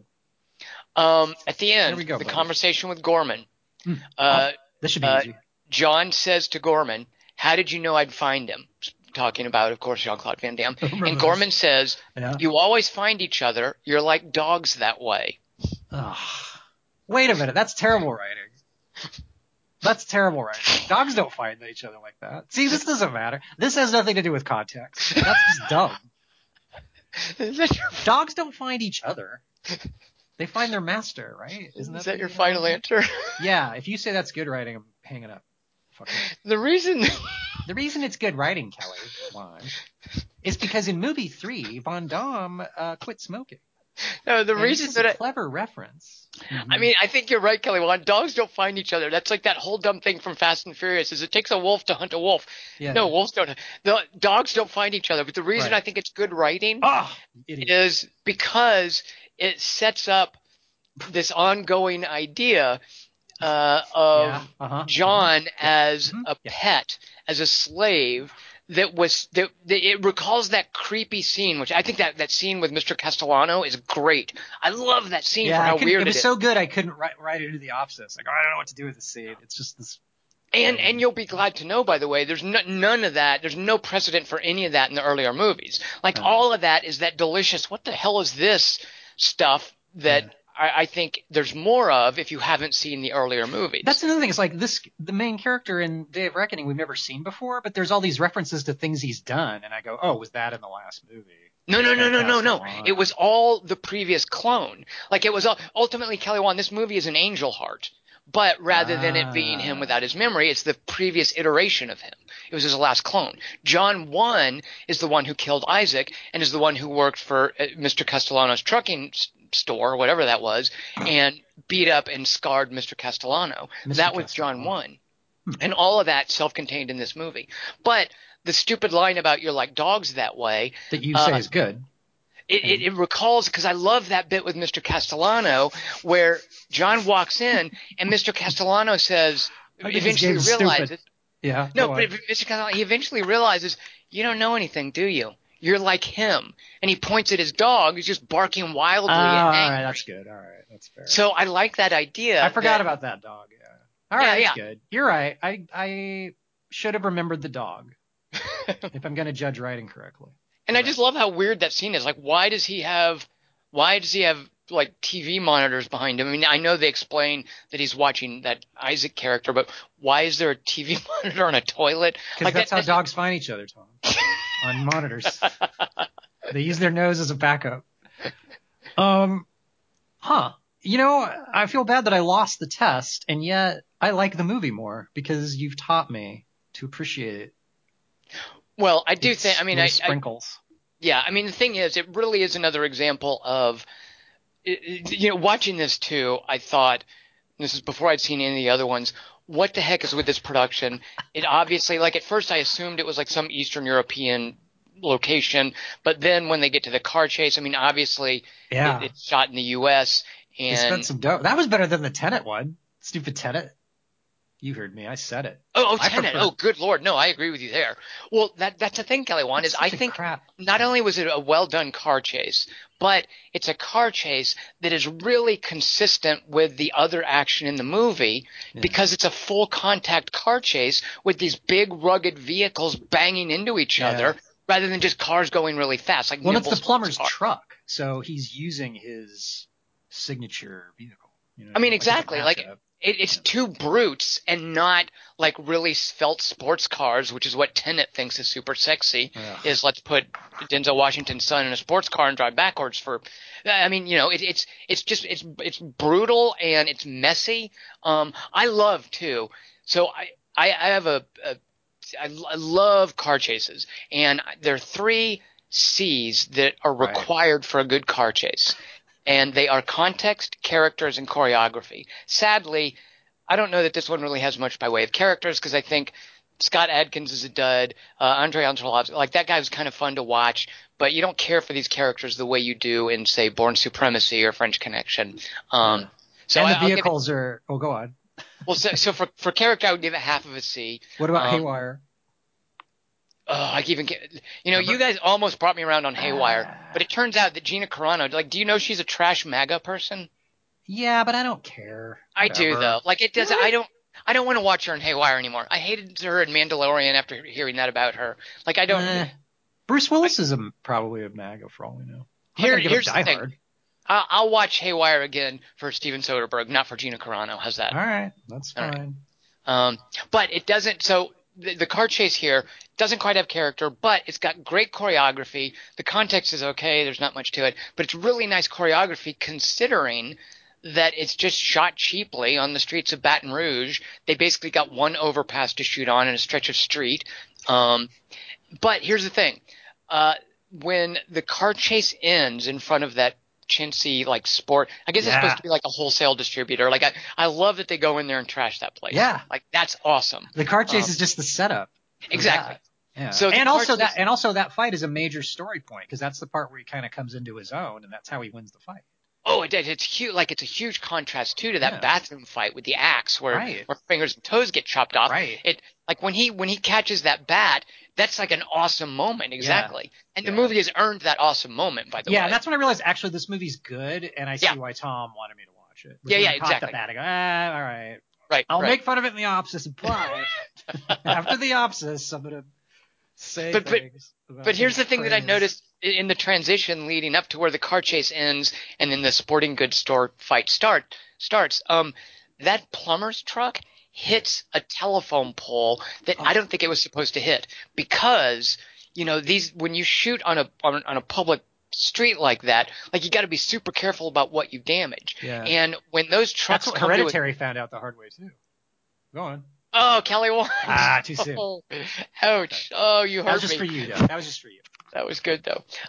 But when that plumber's truck comes to a rest, it bangs into a telephone pole hard enough to jiggle the lines. And they did not, you don't get permission to mess with power lines when you shoot on a public street like that. Maybe it was a pole, though. I love that little detail. Why don't you have more faith in the Hyams dynasty? Well, I can tell you exactly why, because I rewatched The Relic. As a matter of fact, I don't think I'd ever seen The Stepfather loves Relic. that fucking movie. It's so weird. I should watch that. He loves it. I always get it mixed up with The Ruins, so I've never seen it. But it's a museum piece, as it were. No, The Ruins is fun. Like, The Ruins is like a lot of. Yeah, I haven't seen The Relic. Don't see The Relic. The Relic's terrible, and it makes me think, like, I kind of feel bad. Like, Peter Hyams, like Capricorn 1, Outland. Yeah. I haven't seen 2010, but I know Dingus loved it, so for that reason, I'm on board with it. I support Dingus's. But then he does a bunch of junk like Time Cop and Sudden Death and End of Days. I kind of like Sudden Death. It's kind of like a Universal Soldier movie. I've actually never seen it. There's a really good fight with a mascot. A female mascot, I might add, between Von Damme and a female mascot. Would you say it's well directed, the movie? I laughed a lot stoned when I watched it at the theater with my stoned friend. And we were both hockey fans, so we were even that aspect of it was interesting to us. So for you, I'd feel bad recommending it to you. Okay, well, the problem unless with The you're Relic, in a huge Von Damme, like, Universal Soldier, I got to see more Von Damme. Like, you went on a Godzilla tear after King of Monsters, and you're like, oh yeah, Mothra, man, fucking watch all the old Mothra. Like, if you do that, I put Sudden Death in that laundry basket, but nothing. I'm definitely not on a Jean-Claude Van Damme kick. Like, watching him in all these movies, I don't get it. Like, I don't either. I really don't. There's a funny his appearance on Arsenio kind of killed him for me. On Arsenio, what? Never mind. This is too inside. Okay. Well, but even from his movies, like, I've never really seen the appeal. Well, that's not, like, I can sort of see, I will say. I think he's boring and bland and his voice sucks. And I don't care about kicking. To me, kicking is not interesting. I agree. Kelly One, I agree 110%. Fuck you, Karate Kid. Here's the thing that I realized watching Universal Soldier. Guns. Yeah. In the first Universal Soldier, I realized, no, you know what? He's kind of pretty, I guess. Like, he's a pretty boy. And there's even boy. in the next movie that he's in, it opens with him in a fight scene, and a bunch of people jump on him, and they're pushing his face in a mud puddle, and they're calling him Pretty Boy. Oh, that's why he's bald in this one. He's trying to. I mean, in this you can clearly see, he's trying to be like the Brando-esque thing that you mentioned is obvious, like. But that's the thing too, is I think that John Hyams in the Day of Reckoning script wants it to have this apocalypse now kind of vibe. Yeah, like going up the river. He kind of does. They do go up the river. Yeah, he definitely in a weird way. Yeah, it was like a minor Milius, a John Milius movie. Yes, Kelly One, yes. And I'm really obsessed with John Milius lately. I watched that documentary Milius. I'm watching Dillinger. This fucking guy's got the answers. Like, he's just an antidote to everything that's boring me lately about cinema. He's the guy that gave us Dirty Harry, isn't he? Like Don Siegel, the original one. But John Milius. He wrote the Indianapolis speech. And he No. Oh, really? He says he did. Spielberg says he did. I hear various things like, Robert Shaw improvised it. And he's a really good dialogue writer. Carl Gottlieb wrote it. The scriptwriter for Jaws wrote it. Come on. Really? I don't know. Watch Milius the documentary and tell me if I'm done. They make a good case. Do you know what happened to him? To John Milius? No, what? Yeah. He was working on Genghis Khan. He still is, technically, but he had a stroke in 2012, same year as Day of Reckoning, and he lost his speech centers. And, Jesus.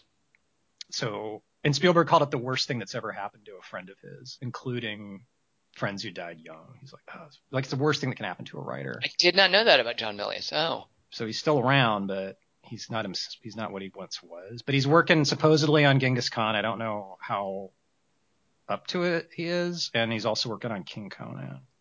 Well, with Apocalypse Now, he's obviously influenced young filmmakers like John Hyams. Right. So and for our benefit. So thank you, John.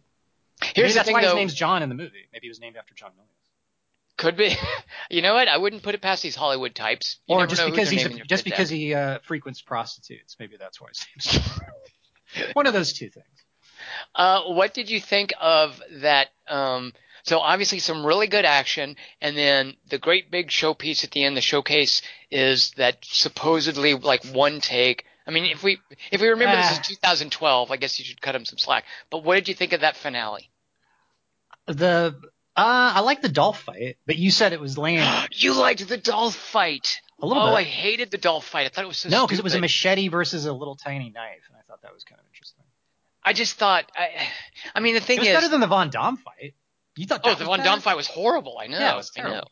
But the thing is, you get these young guys like Scott Adkins and Andrei Arlovsky, and obviously those stuntmen that they cast, and then you get, you're seeing them do stuff. And part of what I'm thinking, rewatching this movie, because I've seen this twice now, is That doesn't surprise me. Dolph and Jean-Claude can't do that. Like But that bathroom scene when they're getting Yeah. thrown around.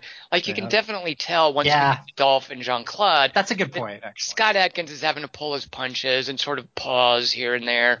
Like it doesn't – and the thing is, like leading up to this is supposed to be the big showdown. It's one of the reasons, by the way, that I like their showdown in Universal Soldier Reckoning in the Chernobyl movie.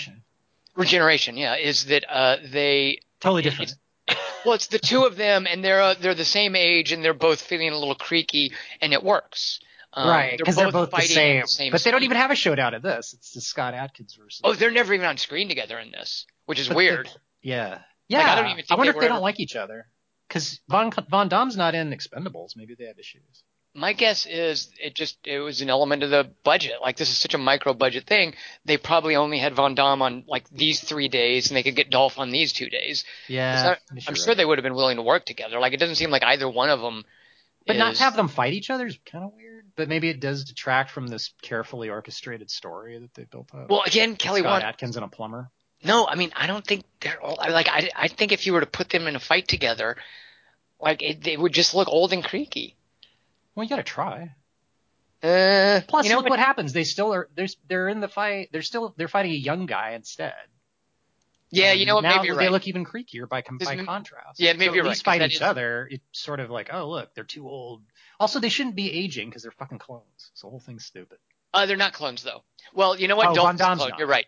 Van Damme is not a clone. Dolph is definitely a clone. So you're definitely right about it. But I would argue that Dolph is showing his aging a lot less than Jean-Claude Van Damme. Like that man has some serious genes working for him. Yeah. Also, Dolph seemed kind of chillaxed in the movie. Like he was kind of enjoying himself, and his character was kind of interesting. And Van Damme was just a Kurtz ripoff. Like he seemed He seemed really bummed about his. Definitely, Jean-Claude Van Damme was out of his element. Like trying to be a Brando Kurtz definitely doesn't work. But here, you say there's no humor. Dolph Lundgren, I think, is like his church, like his sermon. Yeah, it kind of reminds me of Johnny Mnemonic. Oh, it is. I haven't seen Johnny Mnemonic, but his sermon. He's really good in that. He's really good at. He's in Johnny Mnemonic. Yeah, Dolph is. Guess what I'm watching tonight? You should. There's a great Dolph will be your favorite thing in that movie, guaranteed. Cyberpunk kind of turned me off of wanting to watch Keanu Reeves in any science fiction anymore. This won't change your mind about that, but there's some cute guest appearances. William Gibson is also in it, so enjoy that. Oh, you know what? I'll take that. Okay. See. But here's the thing: Dolph. His skin's the color of television tuned to a dead channel. Yeah, that holds up with modern technology. That's good writing. How dare you? Right, it's good writing, but it's dated. No, it's actually. I think William Gibson is one of the best noir writers since Chandler. No, absolutely, I had no problem with that. Right. So the Dolph Lundgren appearances, I think, are inadvertently jokes because Dolph Lundgren is just having a great time. Like that sermon is ridiculously bad. Like I just think it's awful and laughably so. It's not trying to be funny. That's not a joke. Here's the joke. Yeah. When Dolph Lundgren first attacks Scott Adkins, he sticks his tongue out. Like he rushes at the camera with his tongue sticking out, trying to look like some weird demon mask. I gotta rewatch that. I don't remember that. I can send you a shot because I took a screenshot of it. It's absurd. Is that established in an earlier movie that's his attack? No, that's his incoming attack move. That's his opening move. Fuck! I would have put that in the opsis. We got to redo everything.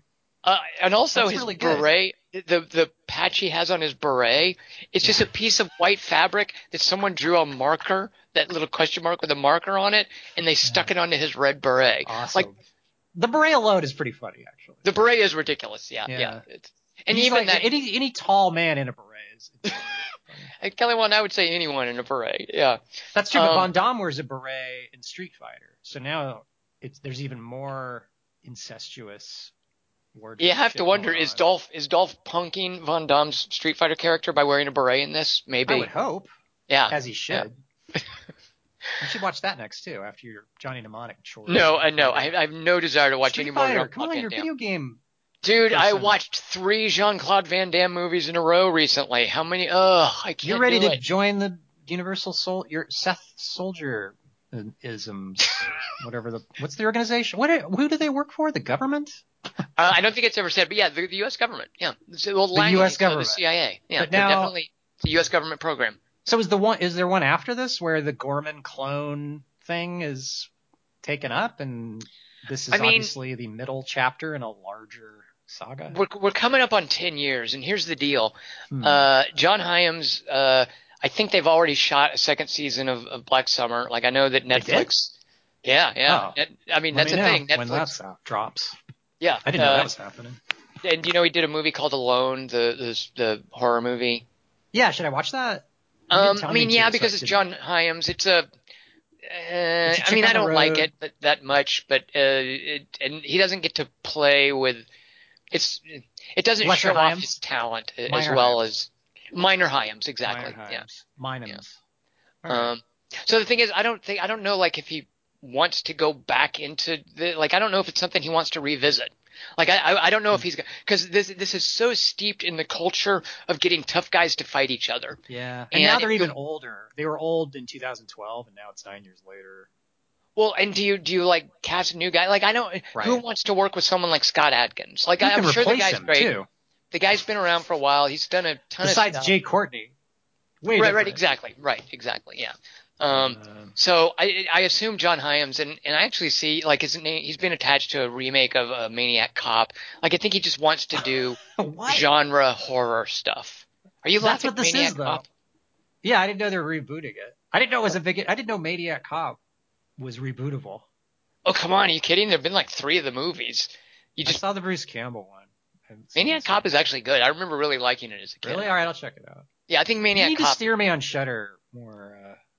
You always steer me to good things, but I'm running out of found footage UFO movies. I know, right? Yeah, there's a limited resource there. Yeah, I have the worst taste. This was actually, by the way, Day of Reckoning is far from the worst thing I've watched in the last, even 3 weeks. Like, I've watched shit after shit after, it's fucking COVID watching. So this is actually a breath of fresh air. Yeah, Day of Reckoning was it It was at really the is high kind of. end of my. It's an irresistible movie. Like, I just have so much affection for this kind of filmmaking. Yeah, and it's dead. No one makes these movies anymore. Well, you say no one does, but I mean, this is just like a young, talented filmmaker working out his style. And fortunately, he's still working. Like he did. That's true, but I miss these dumb kind of. Oh, I see what you're saying. Like these dumb fight movies. I don't miss any of that at all. Like I love. I do. Well, no, I love the like what's replaced this is stuff like the Bourne Ultimatum, the Bourne, the Bourne movies. Those are interchangeable to me. I miss the fucking glory days of just. So what is it? Do you miss like the star power? I miss disposable guards, like just dying. Oh, okay. R ratings, because this is super R rated, and that's why I say also this kind of feels very much like a horror movie. And you're right, and that is one of the funny things when you watch the first Universal Soldier. They have no compunction about just murdering innocent guards right and left. And these days, I agree. That's just not part of throwaway. That doesn't feel as harmless and fun anymore. And I'm okay with that, to be fair. Like pedestrians never get killed. But I was watching again John Milius, Dillinger, and they run over a chick driving away from a bank robbery and just show her body. They don't. I don't know. There's no.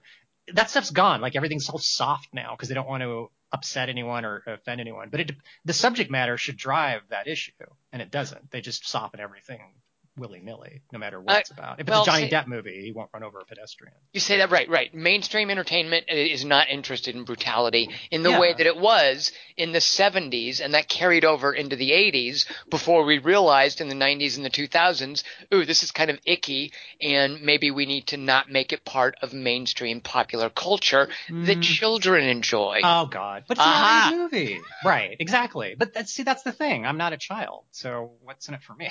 What's you get Day of Reckoning. I get Day of Reckoning. You get Captain America, who never hurt anyone in all the devastation that he's caused in a big fight scene. You get a helicarrier that can crash into a city that was conveniently evacuated, so you can see an explosion and not worry about innocents getting killed in this post 9/11 world. That's what. Did anybody die in Wonder Woman 1984?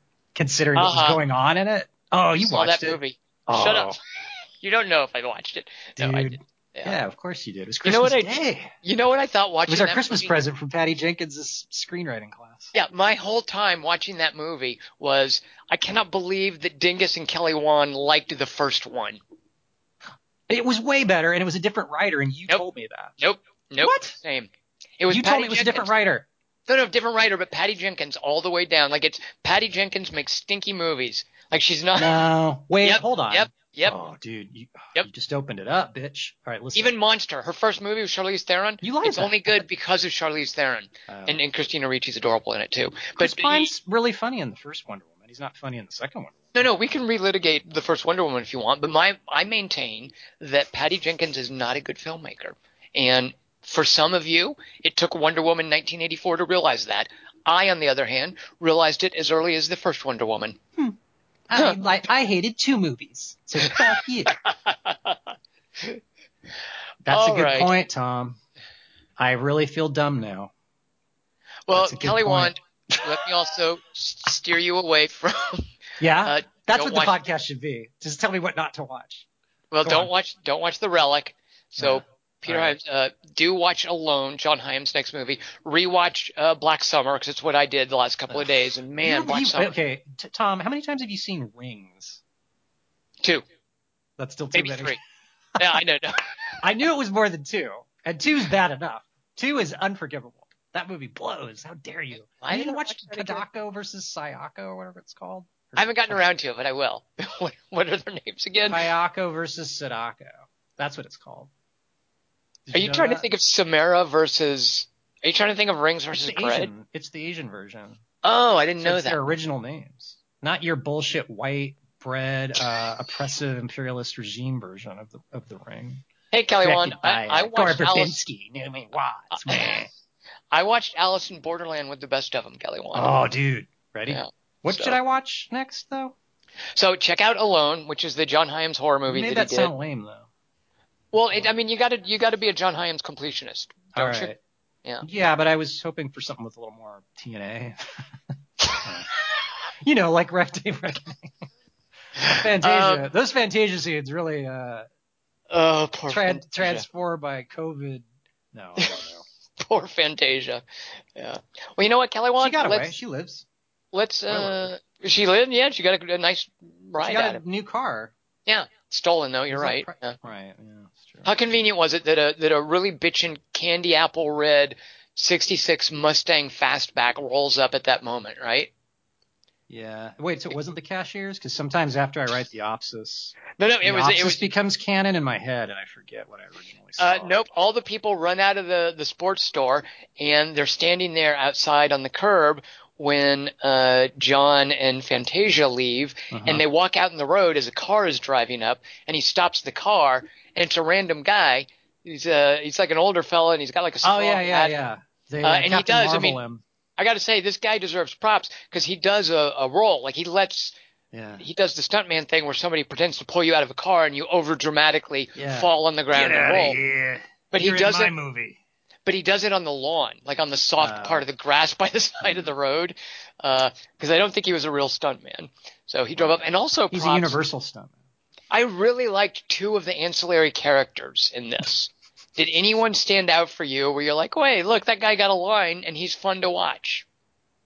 The guy that Gerard killed in the tunnel, I don't think he actually got a line. The guy that Gerard killed in the tunnel. The Samoan guy.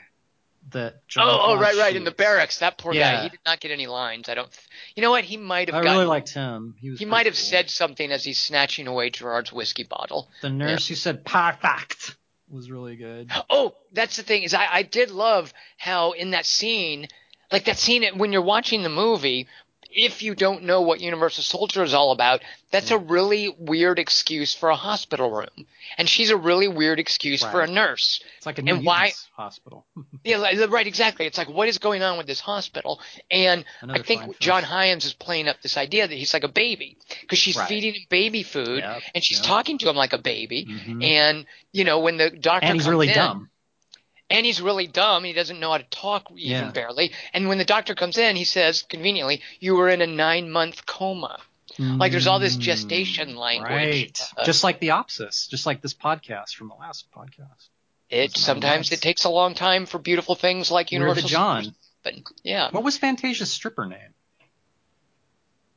I don't think we actually learn her real name because she says No, that was my joke. That was her real name. Never mind.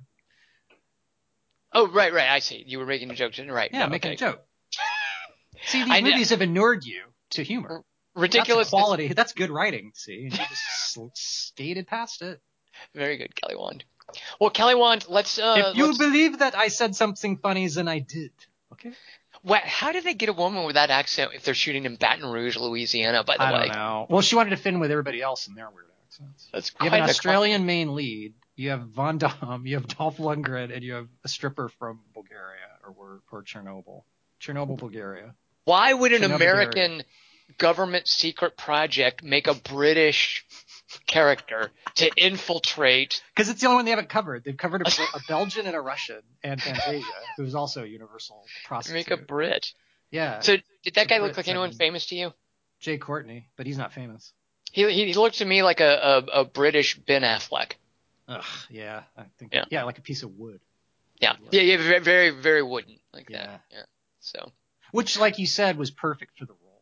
Exactly, and that's what I think they were trying to do in the original Universal Soldier with Dolph Lundgren and Jean-Claude Van Damme, because they play it super robotic, and they're like, hey, if we can get Schwarzenegger to do it in Terminator and Terminator 2, well, yeah, now we're going to do that with these action stars, and so it plays. But Arnold was a laugh riot from the get-go. The first time we ever saw him, and he knew it.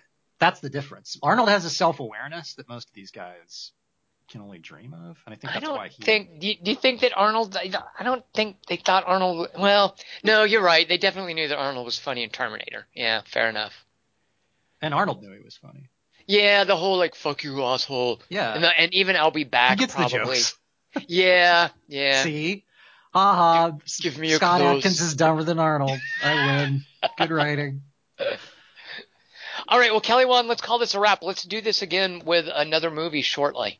Yeah, let's figure it out later, which movie it is, because there's nothing good that I want to watch. Kelly Wand, are you on Twitter ever? I think I got hacked or something, or... All right, so you know what? If you guys are listening, you want to know when we're going to do this next episode and what we're going to do so you can watch it in advance, follow me on Twitter at QT3. Yeah, I will let you know what the movie will be, because we hate to just spring it on you like this. These movies are only for people who've seen the movie.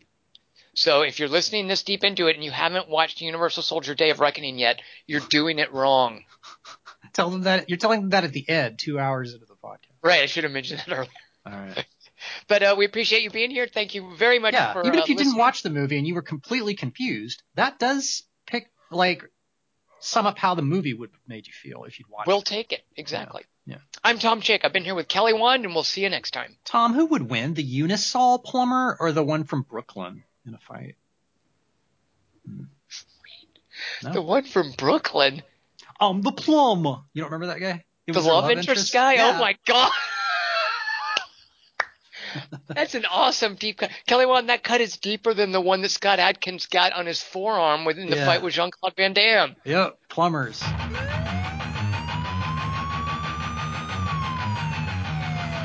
Body count, body count, body count. Yeah, body motherfucker! Count, body count, body count, body count, body count, body count, body count, Body count, nigga! Tom, kill my wife so I'll fight better with a bat. I'd prefer that we be more capable and prepared than lucky. Observation, reflection, faith, and determination. In this way, we may navigate the path as it unfolds before us. All right, and we have, 8 more recharge cycles to go before we get to Origai 6? Is that a question, Yes, sir? Walter, that's a question. That is correct. Hey, Tom, Greenland ready? Gerard Part 6.